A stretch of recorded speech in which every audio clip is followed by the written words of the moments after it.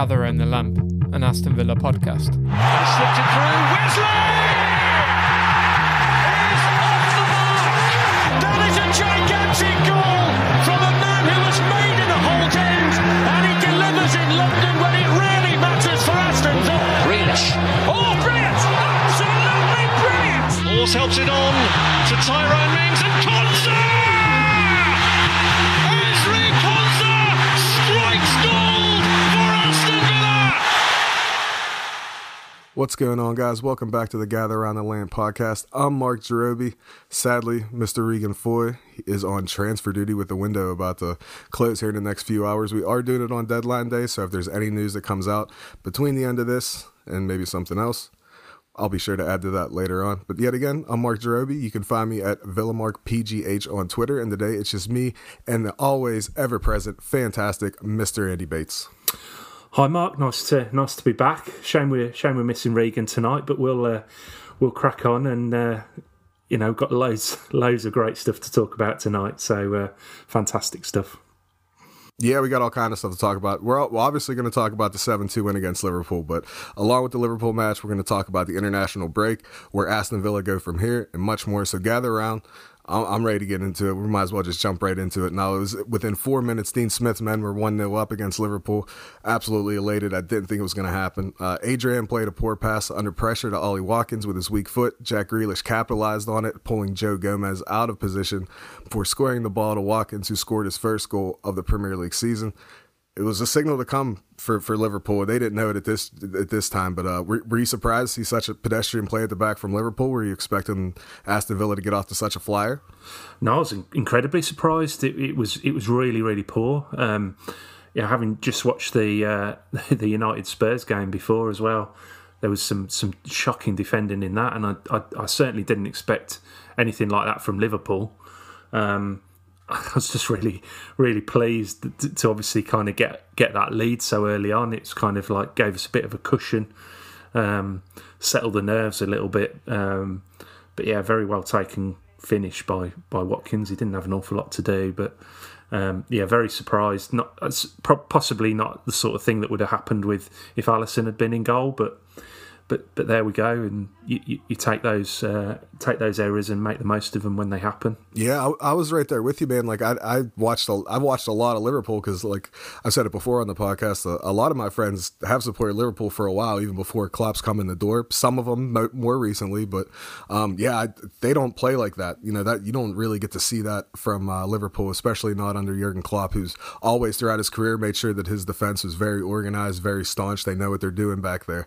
But yeah, that was definitely something else to see, man. But I will agree with you. Maybe if Alisson's in goal, that doesn't happen. They're a bit more settled in the back, maybe, just the communication. So, but hey, man, I'll take it either which way with 1-0 up. But Ross Barkley, which we'll get on to later. We didn't get a chance to talk about Ross Barkley in the previous podcast. He came in between episodes, but he had an opportunity to grab his debut goal for Villa and put him up 2-0.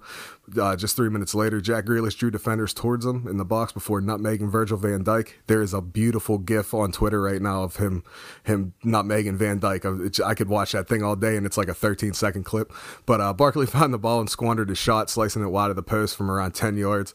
He looked pretty comfortable playing as a number 10 of sorts on his debut. At least I felt so. That's definitely promising signs for Villa. A few minutes later, there's a heart-and-mouth moment as Martinez played a poor pass to Mings. It resulted in Firmino picking up the loose ball, but Liverpool had a few opportunities to fire toward the goal.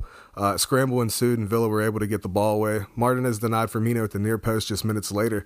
I gotta say, man, Emi Martinez is looking like the real deal, Andy, and I'm trying not to be so excited about it because we all know how keepers can gain form, lose form, but how impressed have you been with Martinez so far? Yeah, he just looks very, very assured, doesn't he? And when he is called upon, he's just very confident goalkeeper.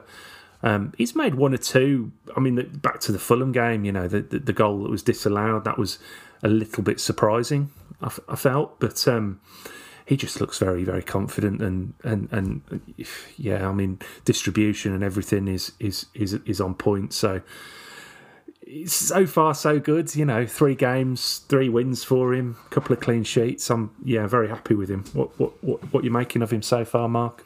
I'm really pleased, man. And like I have a little saying about athletes amongst a bunch of different sports. You can tell when they're locked in. I call it laser eyes. And so far, Emmy's always looked like he has laser eyes, like coming out of the tunnel for the game. Even when there's just like play at the back, you can kind of see it as the camera pans. Like he's just locked in. And yet, you're going to have breaks throughout a game where it seems like you might not have anything to do with as a keeper. But if you actually like look at Martinez, even when the ball's like moving away from him, he's still like he's watching a tennis match. It's just back and forth and back and forth. His eyes are always on the ball. It could be 40 yards away from him. He's still looking at the ball. He's not switching off. He's not, fumbling around his area or anything like that. But I mean, I'm pleased with him. I think he's Aston Villa's keeper for a long time. I hate saying that 'cause I like Tom Heaton so much. And of course, I'm always going to have fond memories of Jed Steer. But as far as this match went, I couldn't be happier for him, even with the goals that he might have conceded. It was just, he definitely made some saves exactly when we needed them. I have to apologize first off. My voice might seem a little hoarse, but what we're about to talk about is the reason why my voice is so hoarse. So Ollie Watkins found a way to bag a brace in the 22nd minute as he linked well with Grealish down the left before racing into the box and cutting inside, pulling the ball into a strong foot and firing a top right corner of the net past Adrian. Man, I tell you, Andy, I absolutely burst when this went in, man. I was not expecting it. It looked like something completely just otherworldly to see Jack Grealish make that cut in, and Ollie Watkins, he absolutely, I mean, it's no knock on Joe Gomez. We know he had a tough night. I do believe he's a very decent defender, but man, Jackie Grealish played him like an accordion, man. He didn't know which way to go as he cut it on the right. But, what is this a signal? Like, are we seeing the signal of the start of a relationship between Jack Grealish and Ollie Watkins? And how massive is that for Aston Villa's season going forward? Well, I think after the game, I watched the interview with Grealish, and he was saying how him and Watkins, obviously they've not been playing together very long, but they're talking all the time. They're working each other out in training. And Jack has said this before, that he likes to link up well with his striker. And I mean that's something we've seen down the years from Benteke to Codger to Wesley, and Tammy, obviously, he's always had that strong relationship with his number 9, and once he's on a wavelength with someone, I think it's just very difficult to stop him. I think it becomes so fluid, and obviously with him playing that just that bit further up the pitch. People say he plays on the left. He plays from the left more, doesn't he? And kind of cuts in. He's more central than we think, really. But it just looks like a partnership that's only going to go one way, because they're both young, dynamic footballers that have started working really well off each other, and I'm just very, very excited to see exactly how many goals they can create between themselves. I mean, Watkins is just looking like a no-brainer type signing now. What do you think of him so far?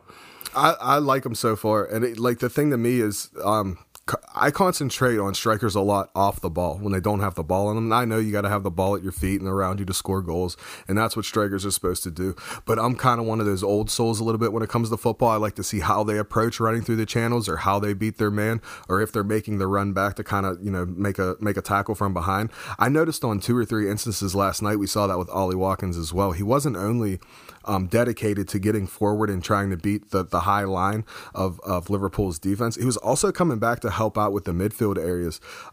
It's actually a little bit, if you actually look at how Liverpool's played over the past couple years now, that's actually a very Bobby Firmino thing to do, is to kind of just track back and try to help them out a little bit, or try to break up triangles. So I saw that from Ollie last night, and I don't know if it was Dean Smith kind of serving up a little bit of Jurgen Klopp's own medicine to him, but I hope to see that more going forward, because it seemed like the midfield areas of Liverpool really didn't know how to deal with back pressure of a collapsing striker. So I'm over the moon for him. I'm very grateful that he had this kind of game to get him off the mark. Yeah, but back into the game, Mo Salah, sadly, I mean, this is literally, at this moment in time for me, I was just cleaning up a spilled beer off the floor because I went so crazy about the Ollie Watkins second goal. But Mo Salah pulls back a goal in the 33rd minute as Douglas Luiz finds himself out of position with Hada able to press into the Aston Villa box before it eventually falls into the path of Mo Salah. And we know what Mo Salah can do. If he's going to get that kind of opportunity, he's definitely not going to ruin his chances. Do you think this was maybe kind of a moment that it was starting to turn in Liverpool's favor? Or, you know, we all know even previously, especially last season, when Liverpool were to go down, they always find a way to kind of get their stuff together quickly and peg back. Were you worried this might have been the case as Villa was only up 2-1 at this point? Yeah, definitely. I think that you always expect a team of Liverpool standards to have a long spell in the match where they kind of take the game away from the opposition. And being that they were 2-0 down already, you kind of think, well, is this the moment now? They're going to, nick another one before half time and then sort of pull away after the break as they do. When they get in their stride, they are an unstoppable force, really.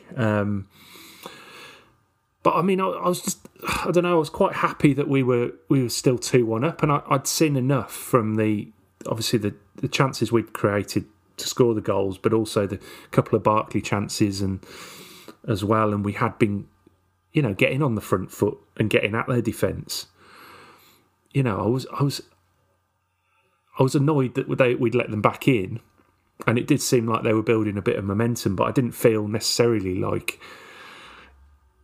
I just thought, let's get to half time now and block them out second half, and it might be back to the wall. There was still seemed so long to go in the match, but there's that worry, isn't there, when you've got those, the quality of Liverpool, getting the tails up, pulling the goal back. I'm guessing you were perhaps on the edge of your seat when that goal went in. Yeah, I think the word that you used was annoyed, and I think that's a pretty accurate representation of how I was feeling, because just like you, I felt that Villa were doing the things in the right areas of the pitch. They didn't seem like they were very intimidated by Liverpool coming to Villa Park, and that's a big thing. I think you have to have that attitude. You have to have that switched on of, hey, we're not going to be intimidated on our own patch. But shortly after this Salah goal, Ross Barkley forced Adrian into a save with his feet almost immediately after he beat Liverpool's offside trap. The Evertonian new boy at Villa Park took the corner, which was headed out by Gomez and landed at the feet of Super John McGinn, who hit it first time with his left. Now, the ball would actually bounce off Virgil van Dijk's legs and probably flummoxed Adrian, who was rooted to the spot, but it was 3-1 in Villa's favor. The ball went in, no VAR check, nothing like that. It was only 35 minutes gone in the first half. Now, on the last episode, I said it was going to be a wild game, and I did feel that. I actually made the prediction it was going to be 3-3, but I would have never thought it was going to be 3-1 in Villa's favor with 35 minutes to go. But that wouldn't be even the last goal of the half. Aston Villa would then score a fourth as Ross Barkley took a deep free kick into the Liverpool box, which landed at the feet of Trezeguet at the near post, who played a perfect cross into the path of Ollie Watkins, who headed right into the net for a perfect hat trick, left foot, right foot, head. Undoubtedly, this was Ollie Watkins' day, and it just seemed like everyone else was merely living in it. Has Aston Villa finally found their main striker for the foreseeable future? I know we just talked about him, but we're still talking about, some supporters are talking about getting a depth striker or things like that. I mean, as long as Ollie Watkins stays healthy, should we be worried about it, or have we found our main man after a while? I think he is the main man. I think that's always been the intention, really, and there've obviously been a few rumours about another striker maybe coming in. We've been linked with one or two. Very expensive strikers, really. But I do feel Dean Smith said earlier when we signed Ollie Watkins that he was his number one target, and you don't bring in your number one target and then replace him a few weeks later, do you? So I do feel, and I think just getting one goal last night would have been a great fillip for him to bed down in the team. But I think obviously getting the hat-trick and that fourth goal, I have to say that's probably my favourite one of the night. And the reason for that is just as the camera sort of panned to the free kick takers, there was, as Barkley standing over the ball and Grealish just whispered something to him. It's almost sort of telling him, give it a go. So it was obviously something they'd looked at, the Liverpool sort of very, very high line defending the free kick and just whip it in round the back. And I mean, it was a perfect ball. But it was almost like Grealish said, look how they're lined up. Go on, just have a go. And, picked out Trezeguet, and it's just everything just worked really well. But it was obviously something that they thought about before, and I like it when you see those kind of things come off a little bit, like the Konsa goal against Sheffield United. Obviously something they'd worked on, and it was it was just beautiful to see it sort of nestle in the net. And 4-1, it's dreamland, isn't it?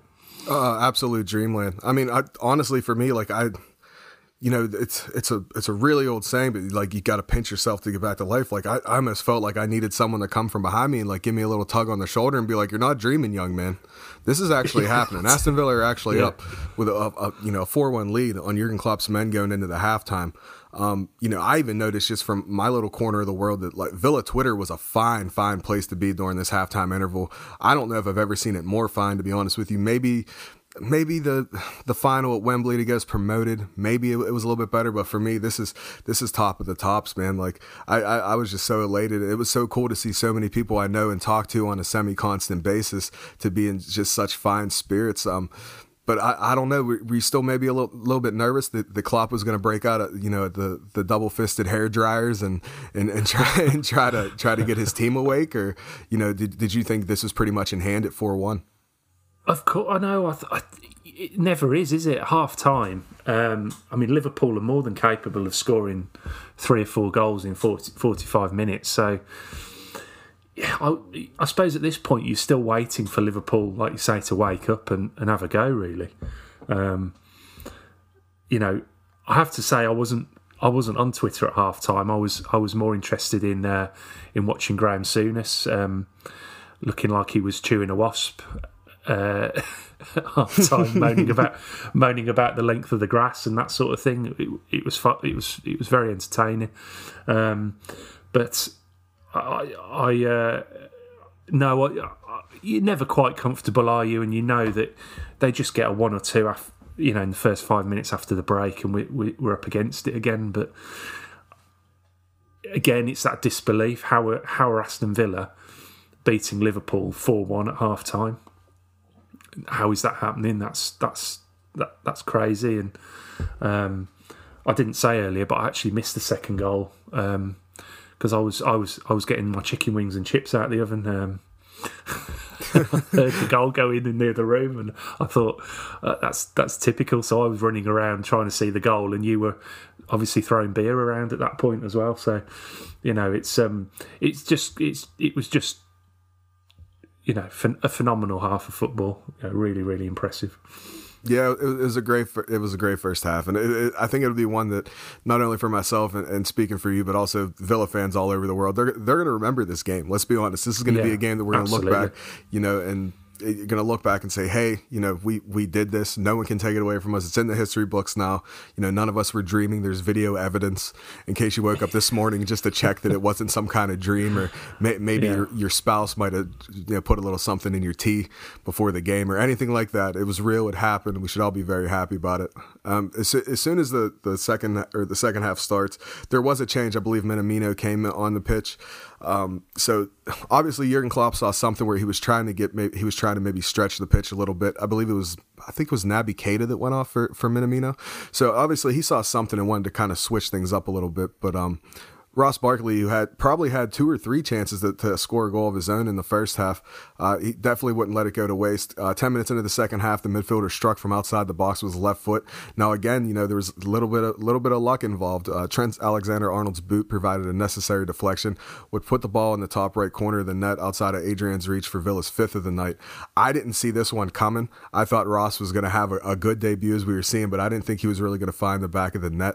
Again, we're going to get on the Mr. Barkley a little bit while here, because we haven't talked about him bedding into the squad, what we're looking for him, things like that. But I mean, this was a top-notch goal, Andy. This wasn't one to really shy away from either. No, it was. I mean, I always like it when a player has a dip, has a go. It obviously, I mean, there was a fortune to it, wasn't there? It took a deflection which probably took it away from the keeper. but it was a nice little move between him and Jack, and that was certainly something we'd seen in the first half as well. You know, that they seem to be on the same wavelength. Occasionally you get players who are of a certain quality who maybe take a bit of time to establish their role around each other, I suppose. But they seem to just dovetail immediately in the first half, and again for this goal, a couple of passes back and forth, and he's just had a go. And you know if you don't buy a ticket, you don't win, do you? So he's had a go, and it's a good hit. It might have gone in anyway, I don't know, but it's certainly got a fortunate deflection and took it in. But I'll take them all day long, Mark. I really will. Yeah, I'm right there with you, man. I love when an on-rushing midfielder has the presence of mind and the confidence to take a shot, and it doesn't come off all the time. And I'm not saying that every time you're anywhere, around the 18, you should have a shot. But if you see daylight, I've always loved players to try that out. I mean, like you've seen deflections that happen in this game alone. You just never really know when it can happen. But pretty soon after this goal, Mo Salah, the original Egyptian king, grabbed his second of the night on the hour mark. There was some really lackadaisical defending in the midfield. I'm not going to try and sugarcoat it, but I'm not one to try to criticize this Villa team either. But it was shortly after that Mo Salah goal. I mean, that would make it 4-2. It's going to be tough to keep track of these goals, let me tell you what, Andy. So it's 4-2 at this point. Mo Salah grabs his brace on the night. But then Aston Villa were definitely getting the rub of the green in the game, and it was evident to see all across the world. Jack Grealish found the ball on the left before cutting onto the right and firing. Ball bounced off Fabinho's chest. It looked like it hurt him too, man. This was a hard shot. It went right into Adrian, who was rooted, and that's 6 past Liverpool. You just talked about it, the old cliche of you miss 100% of the shots you don't take. I mean, it definitely has a new example if anyone wants to look back on this football game. But this lazy approach to block, and I kind of want to talk about this, it was very lazy from Liverpool on how they were blocking shots. They really pride themselves on this. They do throw bodies on the line to block shots out. But at the end of the day, you make your own breaks in the Premier League. Did you really... Were you shocked by the lackadaisical defending on Liverpool in terms of blocking, or do you think maybe Villa found a way to get a couple 4-leaf clovers on the pitch at Villa Park? Well, yeah, I mean they're probably obviously there was an element of luck with a couple of the goals, but you're absolutely right. The Liverpool defence just seemed disinterested at times, I think is a word I'd use. That they were convinced that this high line was going to pay dividends throughout the game. Obviously, the manager didn't even try and change it. They were just shambolic, and they just seemed no interest or desire to defend the ball at all. Whereas on the other side, I think that on occasions when Liverpool were in the Villa penalty area, there were plenty of guys throwing their bodies on the line to keep the ball out of the net. It wasn't the second goal, Liverpool goal was perhaps a bit weak, but other than that, there were a couple of times where there were Villa players desperate to get to that ball and get it away, and I just didn't see that from Liverpool. And you've got to be proud to defend, and I've always held Van Dijk in that kind of esteem, that he's proud to keep the ball out of the net. That's his mission in that team, and he just didn't look. Him and Gomez just looked way off it. Absolutely. Yeah, I completely agree. And like I said, I've watched enough Liverpool, forced into it, not by choice, before anybody messages me on Twitter saying, I knew you were a closet Liverpool fan. That's just the team that a lot of people gravitated to over here in the States, with the ownership and whatnot. But for me, I'm going to take the goals any way you can get them. I'm sure there might have been a 4-leaf clover somewhere around Villa Park, and I'm okay with that. But again, it was just very strange to see a team that really prides themselves in the defensive aspect of the game just be so lackadaisical. I'm just like you. I look at Virgil van Dijk as being a bit of a brick wall back there. Not in terms of his movement, obviously. We know the guy can get around the pitch fairly well, but just in terms of keeping the ball out of the net, he always seems to want to put himself on the line. He's always pointing around. He's always shouting at somebody in a positive way. I like like that from Virgil van Dijk. I do think he's a really good center back. It goes without saying. It's a popular opinion throughout the footballing world. I just think that him and Joe Gomez picked the one night to. I don't want to say they took the game off, and I'm not criticizing their determination. You know, they're professional footballers. At the end of the day, they wouldn't be in the job if they didn't deeply care about the game of football. But I'll be honest, I'm really happy that they both decided to have pretty crap games on the same game, and it just should happen to come up against Aston Villa. I'm going to take a little bit of happiness about that. It might be a little cheeky, but I'm happy they saved it for Villa. Now, you know, this makes it 6-2, you know, with the goal, but it was only 7 minutes later. Jack Grealish finds himself in goal all alone after an absolutely beautiful pass from John McGinn. I mean, and it's the second or third time we've seen an absolutely wonderful assist from John McGinn now, but he offered, you know, gives it to Jackie, and then Jackie has a chip shot that comes off Adrian, and Adrian tried, but really at the end of the day, he couldn't really do anything but palm it into his net. And, you know, that wasn't even all at 7-2. Watkins could have made it 8 on the night for Villa, but it wasn't meant to be. The game would, in fact, end 7-2, shocking Liverpool, shocking the Premier League, and shocking the world. But now we can get down to it. Now that we made it through all that and all those wonderful things that have happened, as a whole, what did you make of this game? And maybe, does this fantastic result set a standard of sorts for Dean Smith and his players? Yeah, definitely. There's no question. This has to be part of something bigger now. It can't just be an anomaly or a one-off.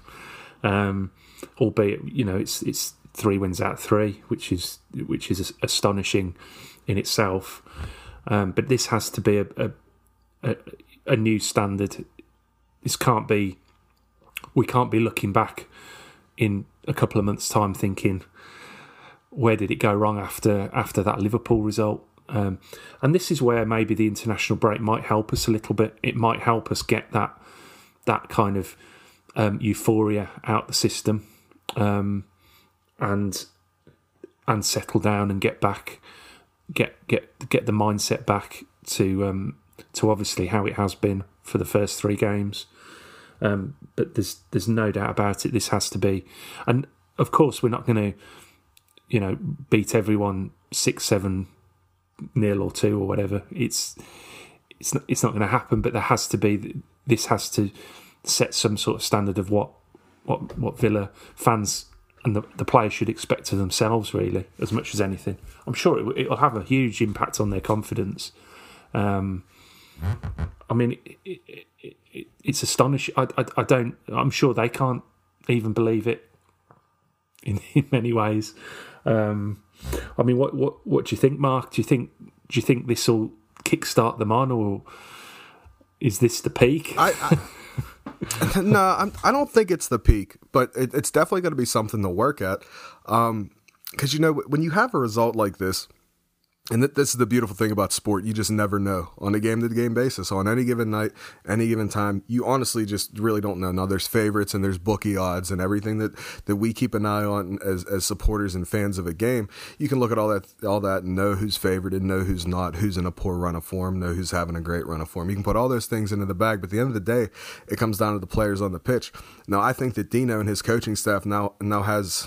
It's kind of it's a tale of, it's a story of 2 parts, really. They're going to have to let them know that, hey, listen, this is great. Let's, you know, we're not going to go crazy. We're not going to get too low on it. We got to understand it's 3 points at the end of the day. If Villa would have scored 15 goals in this game, they were still only walking away with 3 points. So for me, you now set a standard. You know how to play. You played some very attractive football. You know, you went out there and you did your job. You made one, I mean, some people don't think so, but I happen to think so. I think Liverpool is one of the best teams in the entire world, even after coming off, you know, the season they had last season, and people thought they'd drop off a little bit and they're not going to be in contention. I'm not believing that. I still think they're hungry. I think we just found them on a bad night. So this is very important for the coaching staff now to keep these players grounded, but also let them, you know, kind of float a little bit and understand that, you know, the good performance you put in, it's now going to be magnified, and every poor performance you put in is going to be magnified. He needs to just mentally prepare them to know that even if we do suffer a drop in form, people are always going to refer back to this point in the season. I don't know if there's a larger scalp to be had other than Liverpool in the Premier League. Maybe Man City. It depends on which way you look between the Pep and Klopp, you know, discussion that seems to be ever present in the Premier League. But After the game, Dean Smith looked absolutely over the moon, maybe even over Jupiter after the game. He couldn't stop smiling. The way I kept seeing him smile, I was like, Dino, you're going to bruise your cheeks, man. Just thought take it a little easy. But, it's good to the see. Villa gaffer was, it was great to see, man. He was just in such a good, bubbly mood. Total 180 from what we saw after Stoke. He just had that grimace on. He had that, oh man, he looked like he was so beside himself after that Stoke result in the Carabao Cup. So it was really nice to see him smiling and completely lit up, and he's laughing and having a giggle about some things. But he was really complimentary about his squad. After the 90-minute affair at Villa Park, and he actually said himself, we won't get complacent. The players will know how hard they have to work to get a performance and a result like that. I did say to them that things like this don't happen every day, so you do have to make the most of it as well. So we'll certainly enjoy the moment and be humble enough to know we were playing against an exceptional team today. Now, how good does it know that Dino himself knows that the importance of not getting too high or too low after a very, very positive result? His mantra since he came in has always been emotional control, hasn't it? So it's no surprise, and I think he would have been absolutely jumping inside last night. He would have been like one of the fans on the Holte End or us at home watching it. He'd have been absolutely delighted. But he went in front of the cameras and he was obviously very happy. But he just talked very, there was a lot of common sense about just the things that you've said about, getting back down to earth, and it all being about hard work, really. One of the things that I think came out of the team performance last night was the running and the work that those guys put in for each other. And we saw it at the end of last season as well. We can pick out, obviously the new signings and Barkley and Grealish catch the eye, but you look at guys like Trezeguet, McGinn, Douglas Luiz. They didn't stop, and they were the focus and the concentration to always be in the right place, and do the right things and to try things was incredible. I mean, Trezeguet he's got a Duracell battery, hasn't he? He just goes forever. So yeah, I can't speak highly enough of Dean Smith, and I know some people, don't fancy him as a Premier League manager, but he's growing into it every single game that goes by for me. I completely agree with you, and I think you touched on a really, really important thing that we have to talk about. It's just the players, just the effort given in by the players. Now, you look at like Tyrone Mings' performance against Liverpool. He was all over the pitch. There was even a point in time where he was running down the right flank like a madman. There was another point in time where he was pushed so far up the pitch that a ball came to him right outside the 18-yard box, and he decided to try to cross it in for an on-running player. You love to see things like that. Ezri Konsa had a great game. Matty Target didn't look out of place. I think that was a massive bounce back game for a player like Matt Target after people didn't have too many things to say about him in the opening couple games. I just thought the entire team played really well. I thought Luiz was doing great things. He kept things really settled at the back. Trezeguet, you can't say enough about him, man. And I've been one of this guy's biggest critics, and I know that about myself. I was never trying to get down on him or anything like that. It wasn't ever personal. I just always thought there was something there. There was just another level to his game. And now that we're finally seeing it, I'm so happy about it. I hope that his form continues. I hope that that battery that you were talking about just keeps getting charged up before games. He just goes out there and leaves it all out there. Honestly, I couldn't be more happy with this result, but even more so just happy about the performance, how the players played. They felt like they were playing for each other, and they were playing for Dean Smith, and they were playing for the badge. It didn't seem like they were, it just, everything came together in such a way that it's positive, and it's definitely going to be something to look back on. And I don't know one Villa supporter that's not walking on sunshine today, Andy.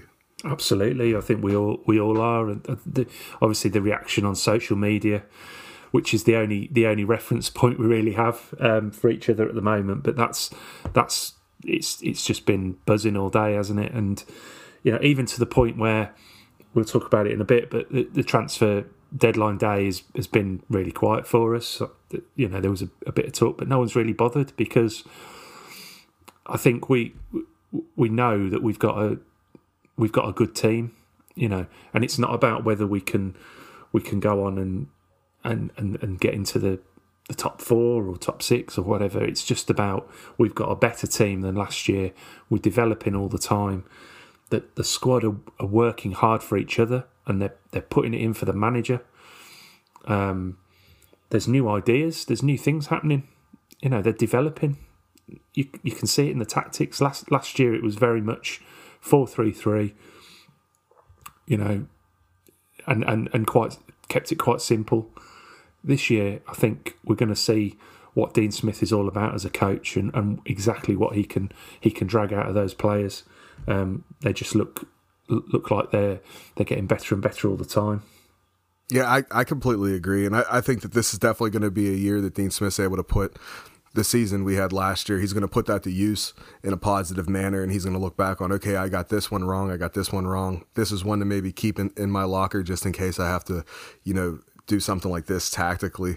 But yeah, I'm thrilled with Dean Smith so far, and I know the feel-good factor is massive right now, so it may seem a little clouded, but I mean, it was always going to be a learning curve for everybody that came into the club. I don't think Dean Smith was immune to that. A lot of people don't recognize that. They say, oh, you're in the Premier League, you should automatically be a Premier League standard manager. But no, I think he grew into one. I think he needed to have a season. I think a lot of these players needed to have a season like last season to really, really get into it and know that, hey, now we know the level we have to be at. And I think that was kind of a culmination of what you've seen against Liverpool. As much as I don't want to move away from being super, super happy about this game, we have to move on to other things going on in the Aston Villa world. So now we get an international break, and it arrives, and as of yesterday, it'll be 13 days of the international break until Aston Villa square off against their next opponent, Leicester City.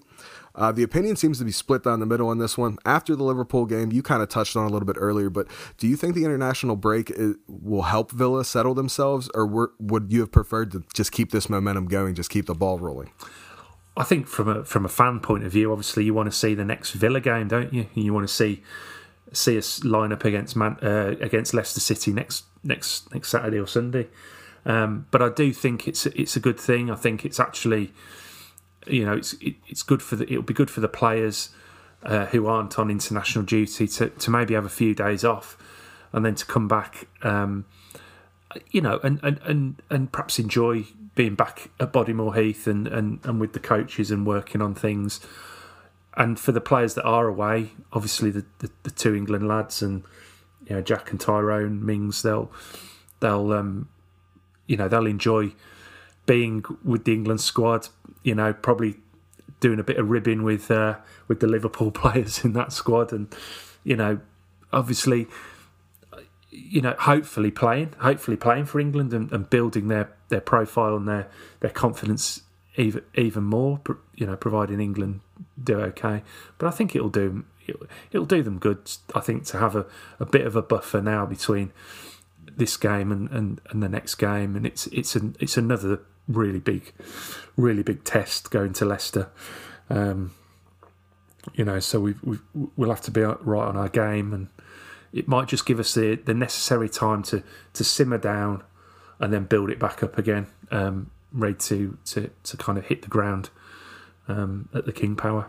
Yeah, I absolutely agree, man. I agree with everything you said. I think the break's going to do them more good than maybe if we had another game 3 or 4 days down the line. I just think it gives them time to kind of get back to, being grounded. And like you said, the internationals that won't be called up, they'll be able to go to Bodymore, look at some film, see what they did right, see what they did wrong. Liverpool's not the only team in the league that likes to play with a high defensive line. So maybe that's something to throw into a folder and say, like, hey, when we come across one of these teams, let's revisit what we did against Liverpool, or this is what we did right, this is what we may have been able to do better.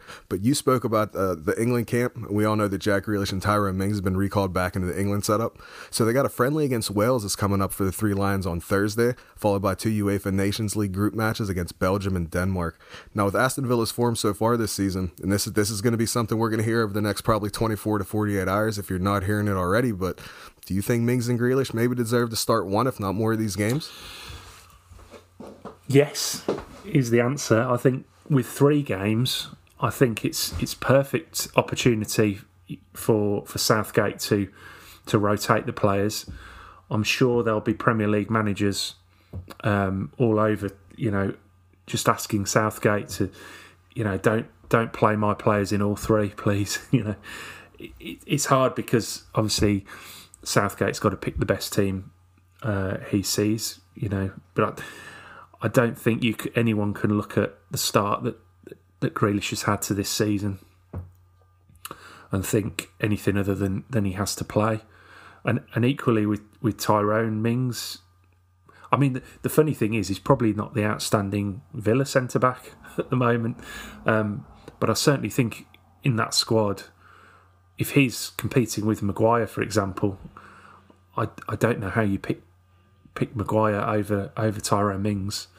I'm not sure who else you would pick, but to me, for a left-sided centre-back, he's the man at the moment, isn't he? He's the one who's showing. I mean, the defending in the Premier League's been pretty abysmal, really. Apart from at Villa, probably, I'd be picking both of them for at least one or two of the games. I don't really want them to play in all three, if I'm honest.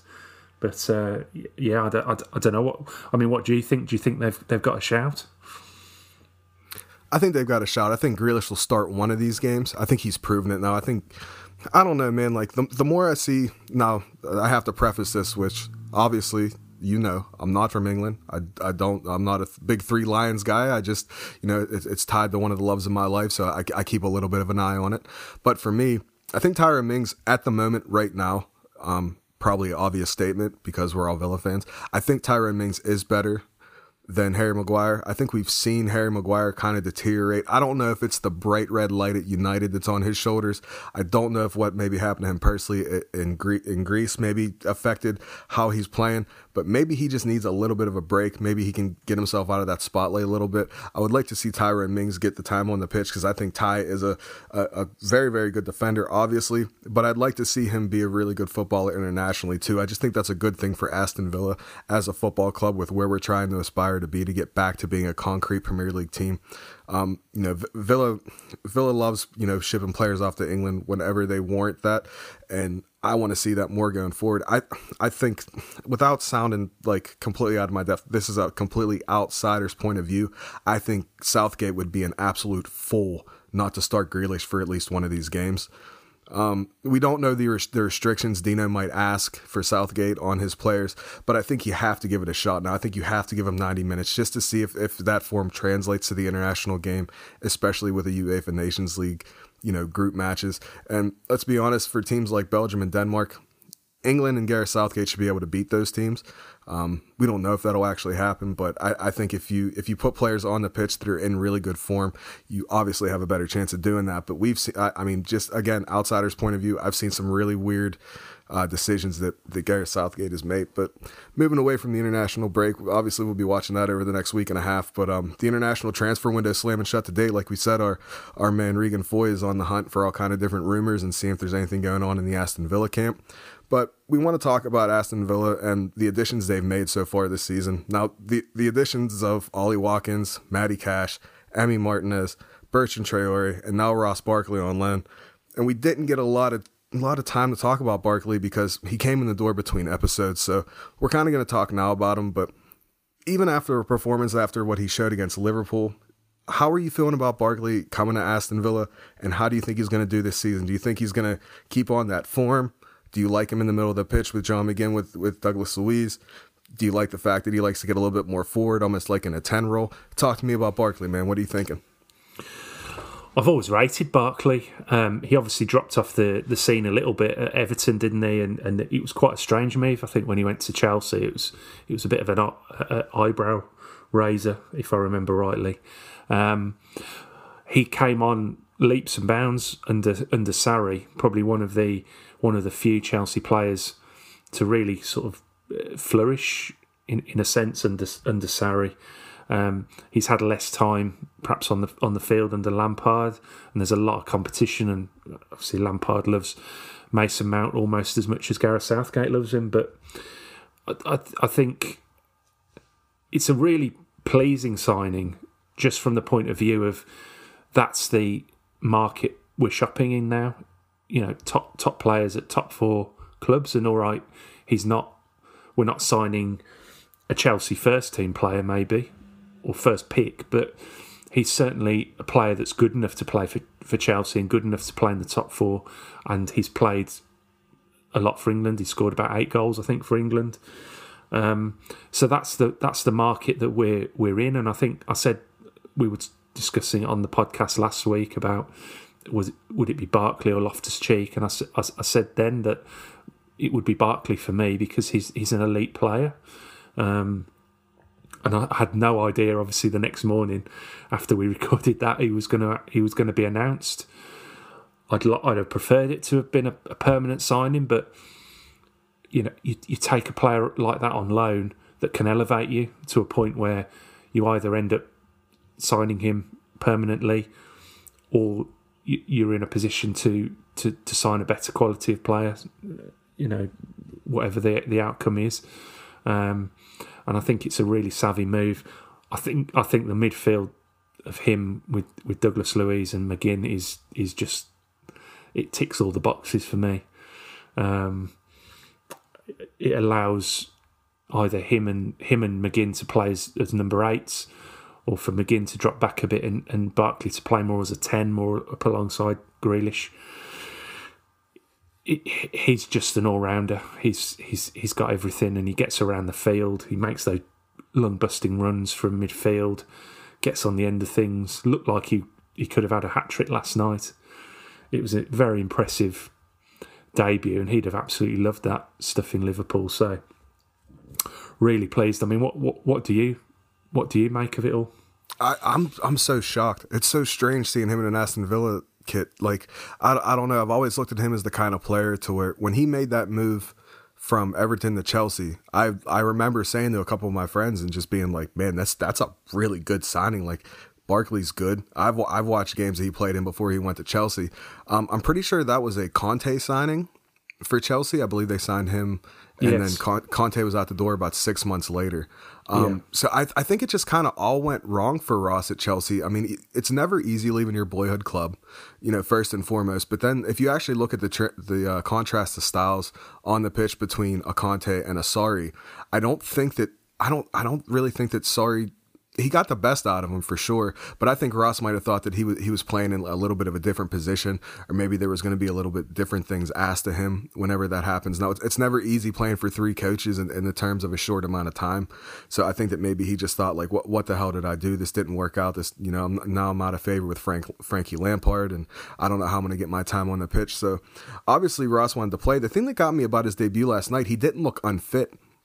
Even for a player that might have been like a little out of favor there, he didn't let himself drop out of fitness. It's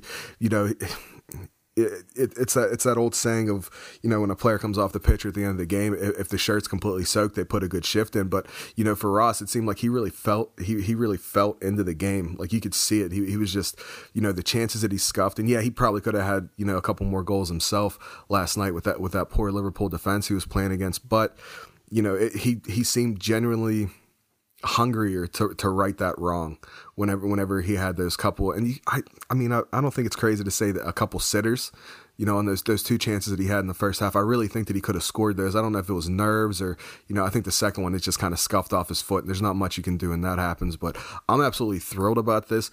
I would like to, obviously there's a lot of season to go. There's a lot of games to go. Things are going to happen, in the league. And even, hell, we still got the FA Cup to think about. So I just think I wouldn't be upset. I believe he turns 27 years old in December, Ross Barkley. I wouldn't be upset if Villa try to place a bid in for him. But then again, with Frankie Lampard, you never know what's going to happen. I don't think he'll get recalled in January or anything like that. But the fee's definitely going to go up. If Ross Barkley has a good Aston Villa career while on loan, I think that's just going to drive the transfer fee up. And not that Villa can't afford that, but it's definitely going to be something they're going to have to talk about internally. I think he's going to be a great player for us. I think it again, like you said, it ticks all the boxes.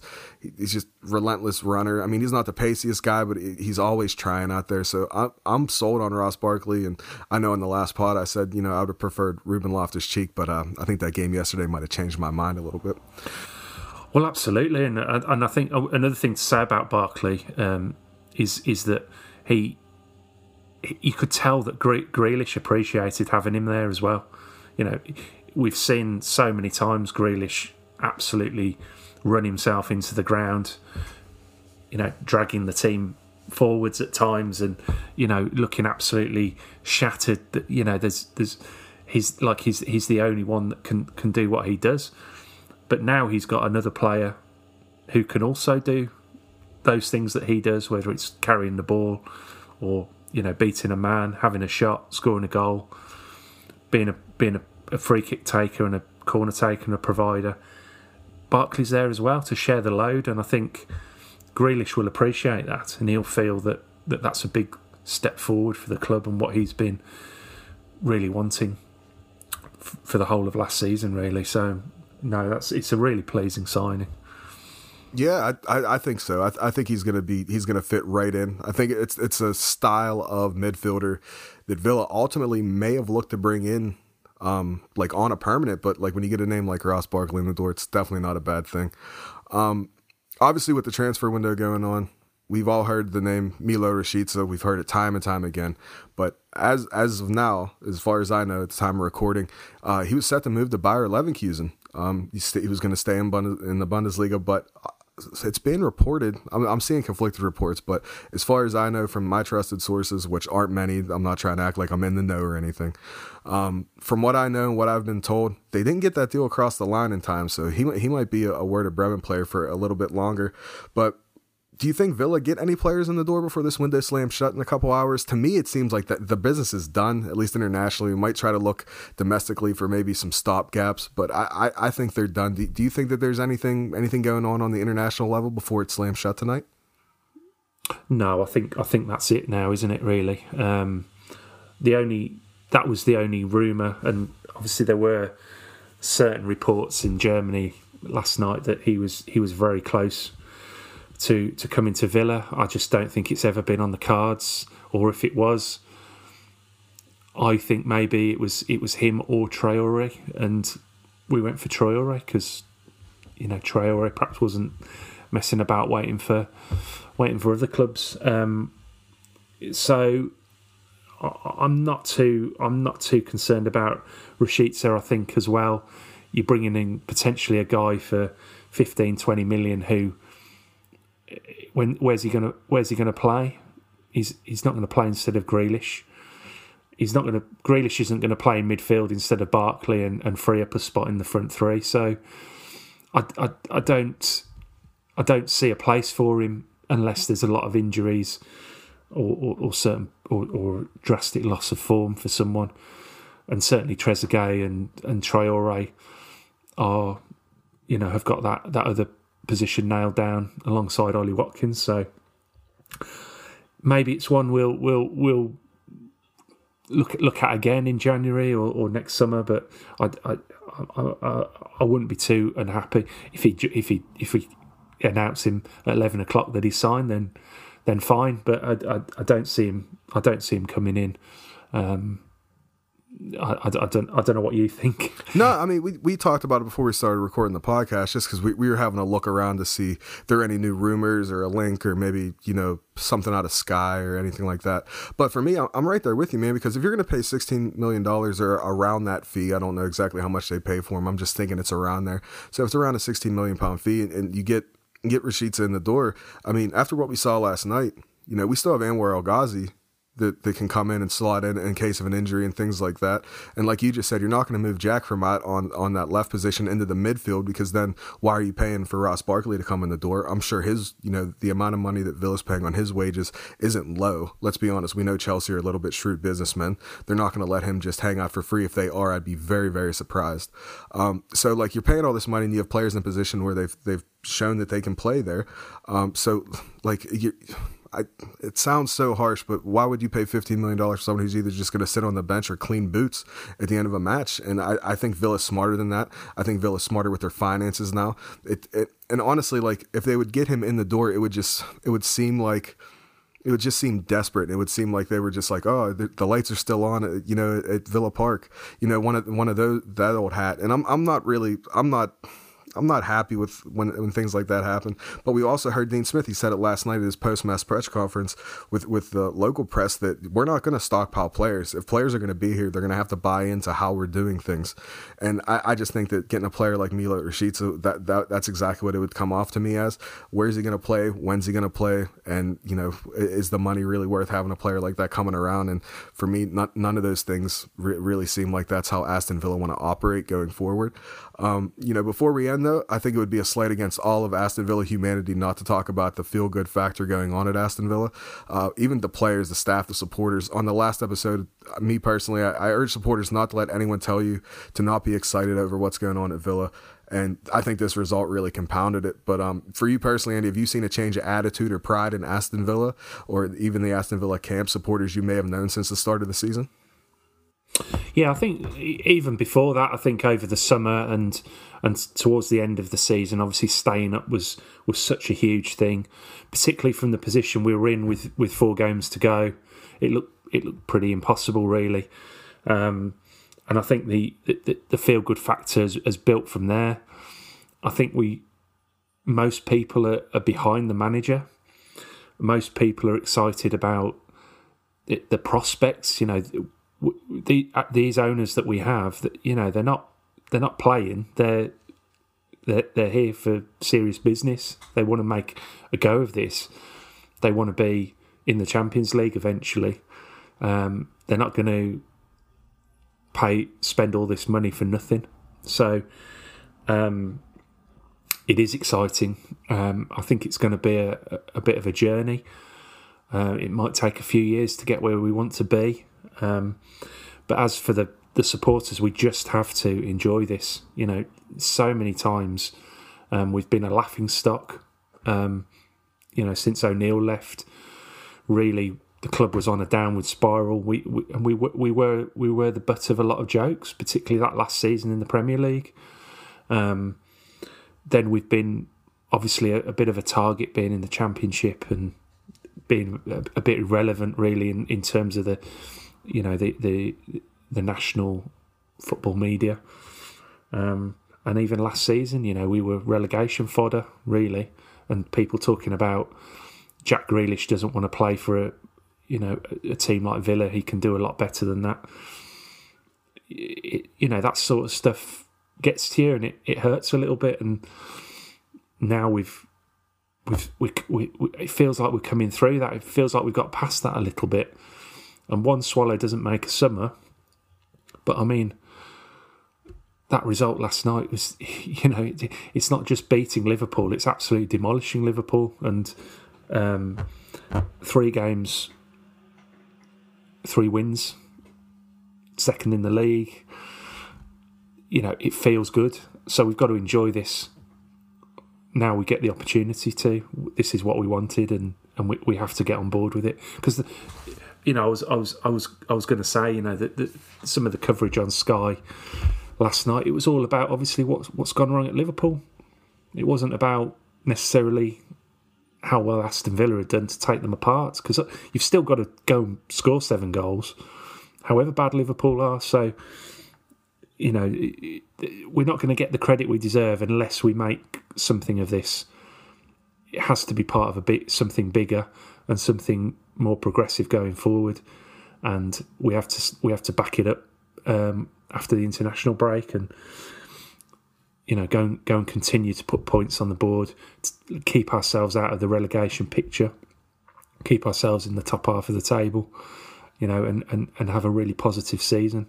And I'm sure we'll all be absolutely delighted come May. If we are sat in the top half, I certainly would be very happy. I'm sure you would as well. Yeah, I'd be absolutely elated, man. Like, honestly, everything you just said, I don't think I could put anything else on that. I agree with you 100%.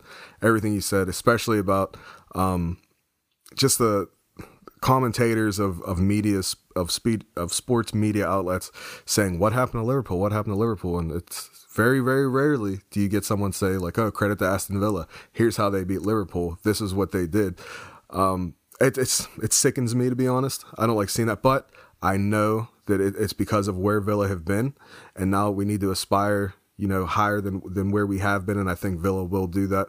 in due time. It will be a journey, like you said, but we'll get there. It's just a little bit of patience, a lot of support, a lot of love that goes into making sure, you know, that you support your team as much as you can and as passionate as you can. But I think that's going to wrap things up for us. Thanks so much for listening to us, guys. We really, really do appreciate it.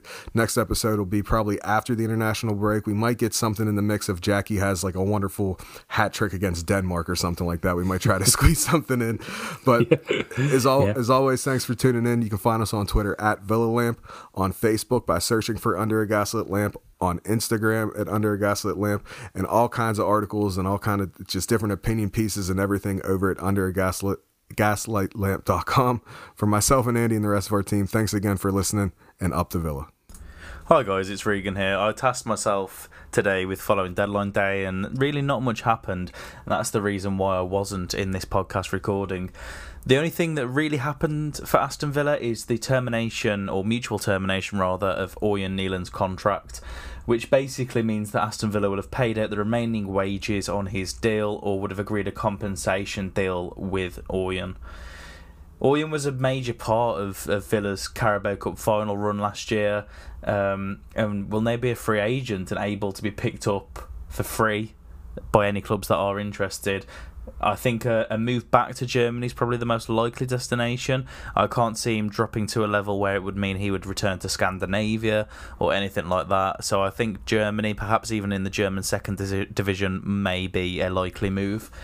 It is quite sad for Ørjan. He improved a lot after his time in the Championship. He was vital in us getting to the Carabao Cup final. He produced some outstanding saves. But with Emiliano Martinez in between the sticks currently, Tom Heaton returning from injury, and Jed Steer on a long-term contract, you know, Ørjan found himself a fourth-place goalkeeper, and he's not going to be happy being there, and the club aren't going to be happy having him at the club and earning a wage for just training. There's no news on Lovre Kalinic or Henry Lansbury as I'm recording this. It's unlikely that Henry Lansbury will move on until his contract ends because his wages are just so high. And other than that, Lovre may be kept around. I know he probably doesn't want to be at the club because of the Euros next year. He's going to be wanting to push for a place with Croatia. But generally, I expect both of them to remain at the club for the foreseeable future.